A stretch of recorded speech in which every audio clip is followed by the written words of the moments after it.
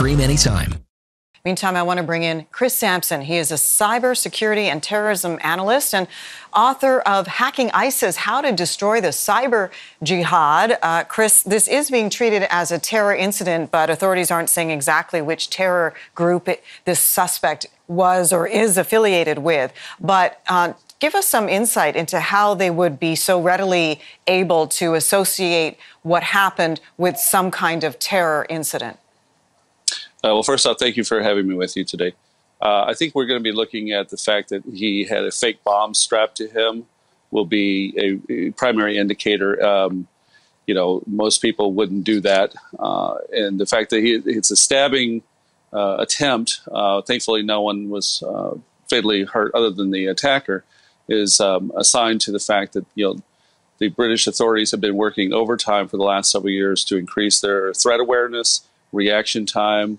And it has been a change in how the public has adapted to these attacks. So if we go back a few years to the Rigby attack, machete attack, that was a fairly low technology attack, right? Mm-hmm. We have a vehicle and pedestrian attack, as we call the one that you just referenced in the last segment about the vehicles striking pedestrians.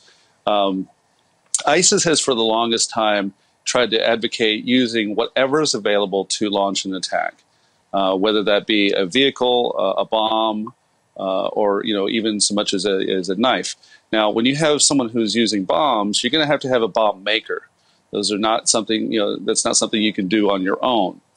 This is probably why this person had a fake a bomb strapped to them. So we're going to probably be looking at more about the person's profile. And I'll also note that we're not seeing a lot of information about the suspect, which mm-hmm. is something I've seen more in Europe than I see in the United States, where the rush to publicize who the person is has been changed over the last several years, partially to give the investigators time to look at what they can learn about the suspect, but to minimize the echo effect of their attempts.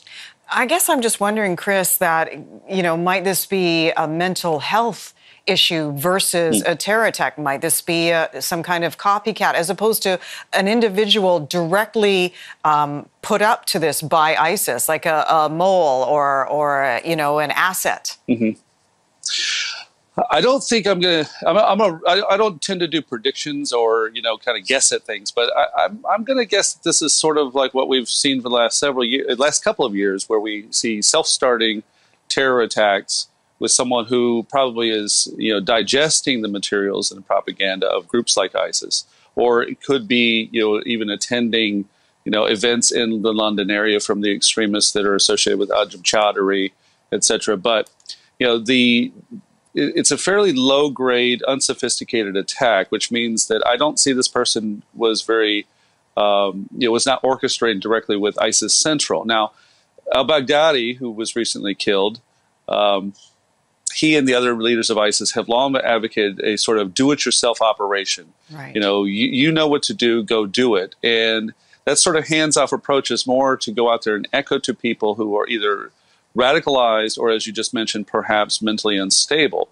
I also want to point out that the percentage, and I'm a data guy, so the percentage of people who are involved in these types of events, whether it be white supremacists or ISIS, that are actually also mentally ill is remarkably low. So we don't want to stigmatize mental illness as this. But from a counterterrorism point of view, we also don't want to be running down paths that are not going to solve the problem. So we're going to have to look at whether or not the person was radicalized, what were they digesting online, and who were they associating with. Chris Sampson, good to have your expertise today. Thanks so much. Thank you, and I'm always glad to be with you. Thank you.